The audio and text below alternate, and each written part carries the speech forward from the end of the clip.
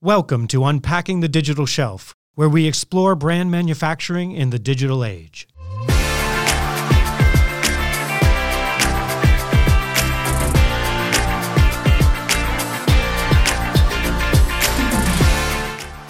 All right. Hello, everyone. I'm Peter Crosby, coming to you from the Digital Shelf Institute's remote headquarters in South Boston. Rob's on from the Berkshires. Hey, Rob. Hello. So I thought we'd start today with a view of e-commerce sort of from 20,000 feet. Like what has jumped out at us in this past week that sort of that caught our attention? And I think particularly around what have we seen that starts to maybe hint at trying to figure out what is the durable change. There's obviously a lot of big expansions happen and big downturns happening in various categories and consumer behavior. What do we think is going to last? And was there something that stood out for you, Rob? Yeah, that's the multi-$100 billion question, Yes. Right? I think the media spends so much time, for good reason, because it's interesting to look at all the short-term stuff, such as the toilet paper panic buying and people like L'Oreal producing hand sanitizer instead of perfumes, and all the 3M Trump drama, and 3M ramping up its production of 55 million N95 masks a month, which is incredible, and all that sort of stuff. But the real question with all this is, all right, in 3 months or whatever time period, the economy opens back up and people can go back to stores.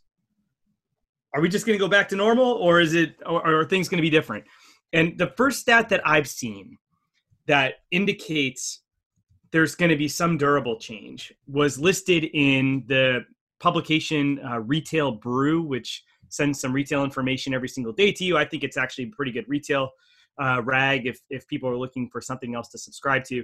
And the stat that they had was that prior to the COVID-19 epidemic, 6% of Americans had tried and liked online grocery ordering. And that and liked part is really, really that's important. Key, right? Yeah, there's a lot happening in that word, right? The word liked is doing a lot of work in this sentence. Yes. And I just think about, my wife and I, because we both work, we do online grocery ordering a lot, but it's often frustrating. Recently, we did an online grocery order where 2 of the avocados out of 4 that we ordered were rotted. And the reason for that is, for online grocery, whether it's click and collect or whether it's delivery, the picking cost is by far the biggest challenge for the grocers. And so the only way to get the picking cost down is to pick more, right? You got to get more productivity out of each of your pickers. And so they're not sitting there and testing every single vegetable that they throw in your bag the way that you would. And so one of the common issues that you have is the vegetables are not the freshest, or they're a little rotted, or they've gone off or whatever, and in ways that the picker won't immediately notice when they're picking it up. Mm-hmm. And so the 6% tried and liked is really important. Now, there's lots of stats depending on where you are, whether you're in Seattle or New York or another major metro area. In some cases, the online grocery penetration and usage has gone up to 40 points. I mean, getting pretty close to what it is at baseline in the UK. And most people look at that and say, man, there's no way it's going to stay at 40 points after this thing. And I think that's right. So the question is, does it go back to whatever 4 or 5% penetration, or is it somewhere between 4 and 5 penetration and 40? So the Retail Brew stat was that now, instead of 6% had tried and liked it, now it's 12% had tried and liked it. So the 12% is obviously less than the total penetration, but it gives a sense of what the floor might be. Yeah, when the necessity comes out of it, what will be the number that's going to stay just because they did, it was good enough and it makes their life more convenient. That's right. They're not going back into a store that kind of, it's going to be a while before stores feel like, yeah, let's all just run back in there again, right? Just think about it this way, jumping from, call it 5-ish% online grocery order penetration in America to 10, not even getting to that 12 mark, going from 5 to 10 overnight is like compressing 5 years of online grocery ordering growth into like 3 weeks, right? So I think that 12% tried and liked is the first stat that I've seen that gives an indication on what a durable change might look like in the new normal after COVID-19. Meanwhile, on the sort of the side of explosive growth that may or may not last, but are super interesting numbers, you have alcohol is a sweet product of this time. I mean, Nielsen reported alcohol sales in the U.S. rose 55% annually, year over year, for the week ending March 21st. Online sales jumped 243% for the period.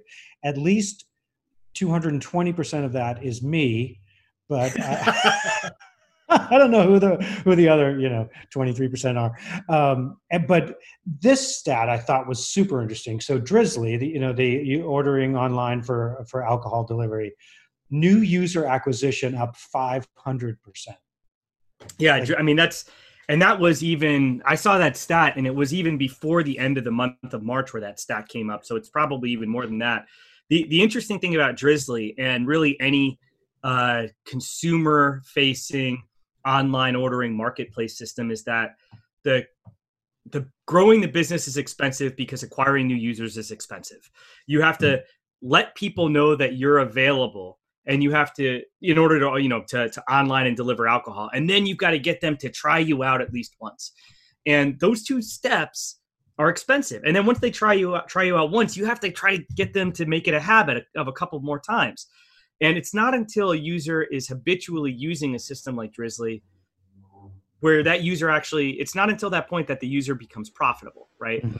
So there's a lot of upfront cost in growing the audience and growing the users before the system can grow. So this usage growth for Drizzly is a gift. And they're getting tremendous amounts of users who are stuck at home, and they're searching online grocery delivery. And Drizzly is the biggest in the country. They're a great Boston-based entrepreneur led organization. And so it's awesome, right? And I think also this is another durable change. The problem with online grocery delivery is that most people didn't know that it existed. I was giving a presentation last week to the global e-commerce leaders of a Fortune 500 CPG company. And I mentioned the Drizzly stat. And I was interrupted and said, wait, what company? Who are they? How do you spell that? And because I'm super thirsty right now. Exactly. Like they weren't like looking for data for their own internal PowerPoint presentations. They were saying, I need to order booze. No, especially like listening to you made him want to drink, is what you're telling me. Well, yeah. Wouldn't be the first time I've had that effect. No, it would not. So yeah, I think that's another really interesting indication that I think a lot of people, I mean, I've used Drizzly on and off for years. We heard about them early because they're in Boston, and they're great, and the service is great. And I just can't imagine that a lot of people are going to try this thing and then not use them, at least on occasion, on a go forward basis. And that's going to be transformative for alcohol. The other interesting thing about that is that stat, the 55% stat. There's a number of major alcohol manufacturers that are part of the Digital Shelf Institute. And several of them have said that the growth in online orders has more than made up for the lost orders in restaurants and bars, that's astounding to me. I mean, I wasn't expecting that. I was in a lot of CPG companies, you see online orders being a really bright spot in an otherwise dismal performance across the entire CPG portfolio. But in alcohol, you're seeing the online part being so bright that it makes up for the loss in other channels. And I've never seen that happen before. It's just incredible. Yeah. And what I loved on that call was also, now I think that it was all CPG companies that were on that call, executives that were on that call, but every one of them was saying that they're seeing organizational shifts towards digital, access to budget, access to experimentation that other parts of the business may have resisted or blocked before, that now those walls are getting sort of blown down in the interest of trying to move to the spot where the puck is. And I thought that's very encouraging for the agility of these companies over the long term. Do you agree? Yeah, I do, but it's the one of the most interesting points that was made in that discussion was that typically when a major CPG company or major manufacturer that's consumer facing plans their annual budget, a lot of the media dollars, a lot of the advertising spend is committed upfront in various ways because you work with the networks and you commit the spend up front, and by committing it up front, you get discounts on the year rather than buying ad hoc as you go. And one of the things that was mentioned on the call is that right now people are unwilling to do upfronts now. Mm-hmm. So contracts that are up for negotiation for television advertising are going to be structured differently. And in the past, what's been tough about the upfront structure is that, I mean, whatever a company's annual advertising buying cycle looks like let's call it the calendar year. On January 1st, you've committed the vast majority of media spend for brand advertising. And that means that in the middle of the year, if you've got indication that you want to actually double or triple down on Amazon advertising or on advertising in some other digital means, there's some money that's at play, but really you have to wait until the cycle repeats itself. And then when the cycle repeats itself, it's a negotiation between the brand team and the trade team and the digital team. And so maybe you shift 10% of the budget. And so it's this process that over the last 5 or 6 years, money has moved in broad strokes from TV to other places.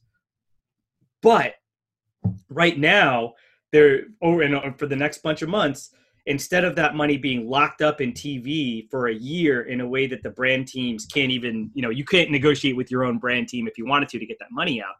Instead, the companies are just putting a pause on that and moving that money over to digital performance marketing and mass, because it's the only thing that they can really invest in. And they're telling the TV companies to wait on it a little bit.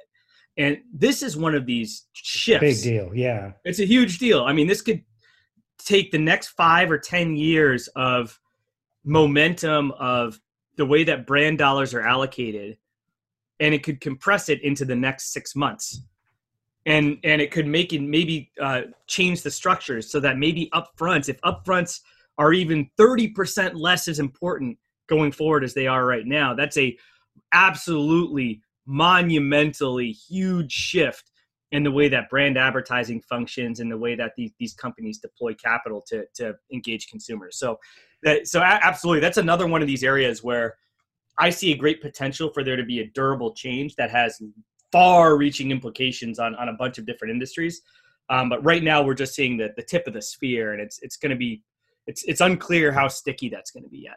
Yeah, you had talked about another example of that with Ben Thompson in his Stratechery newsletter, talking about the movie makers, the studios getting some of their power back in terms of when first run movies play and how, and that's a model that has been so durable because they needed to go where the demand was, and the demand is at theaters. But now the demand is on your screen, and you can get your audience. It's sort of like user acquisition costs coming down.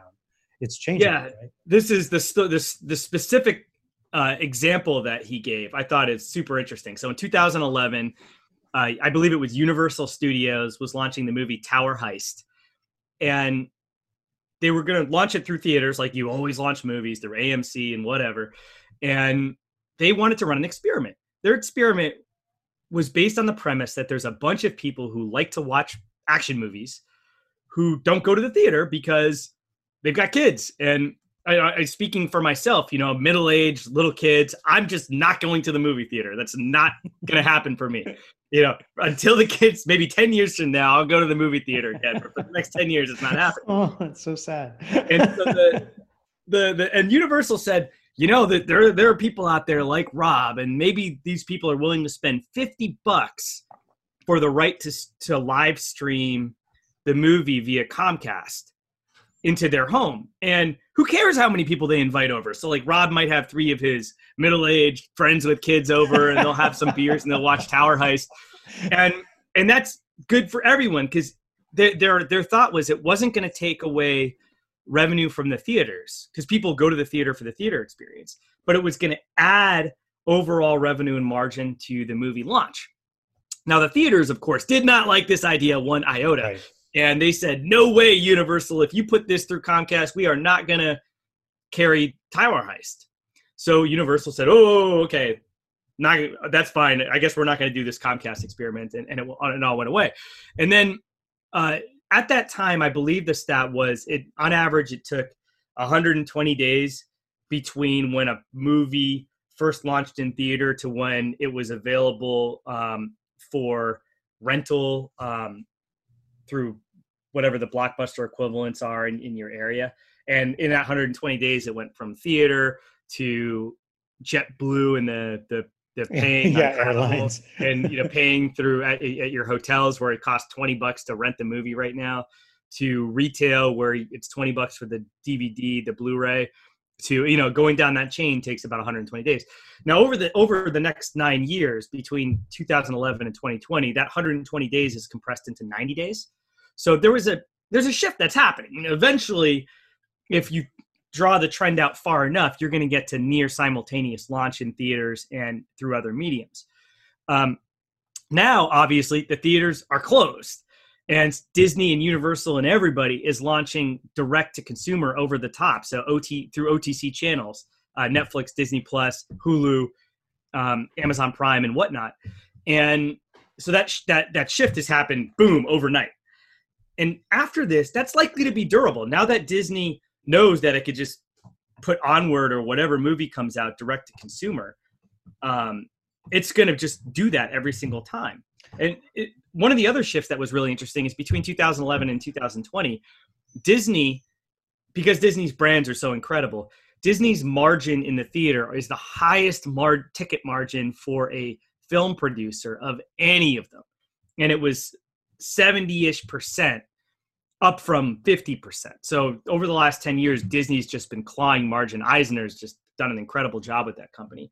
And that margin is an indication that the theaters were having less and less negotiating power over the brands like Star Wars that Disney owns and that people really will pay anything to see.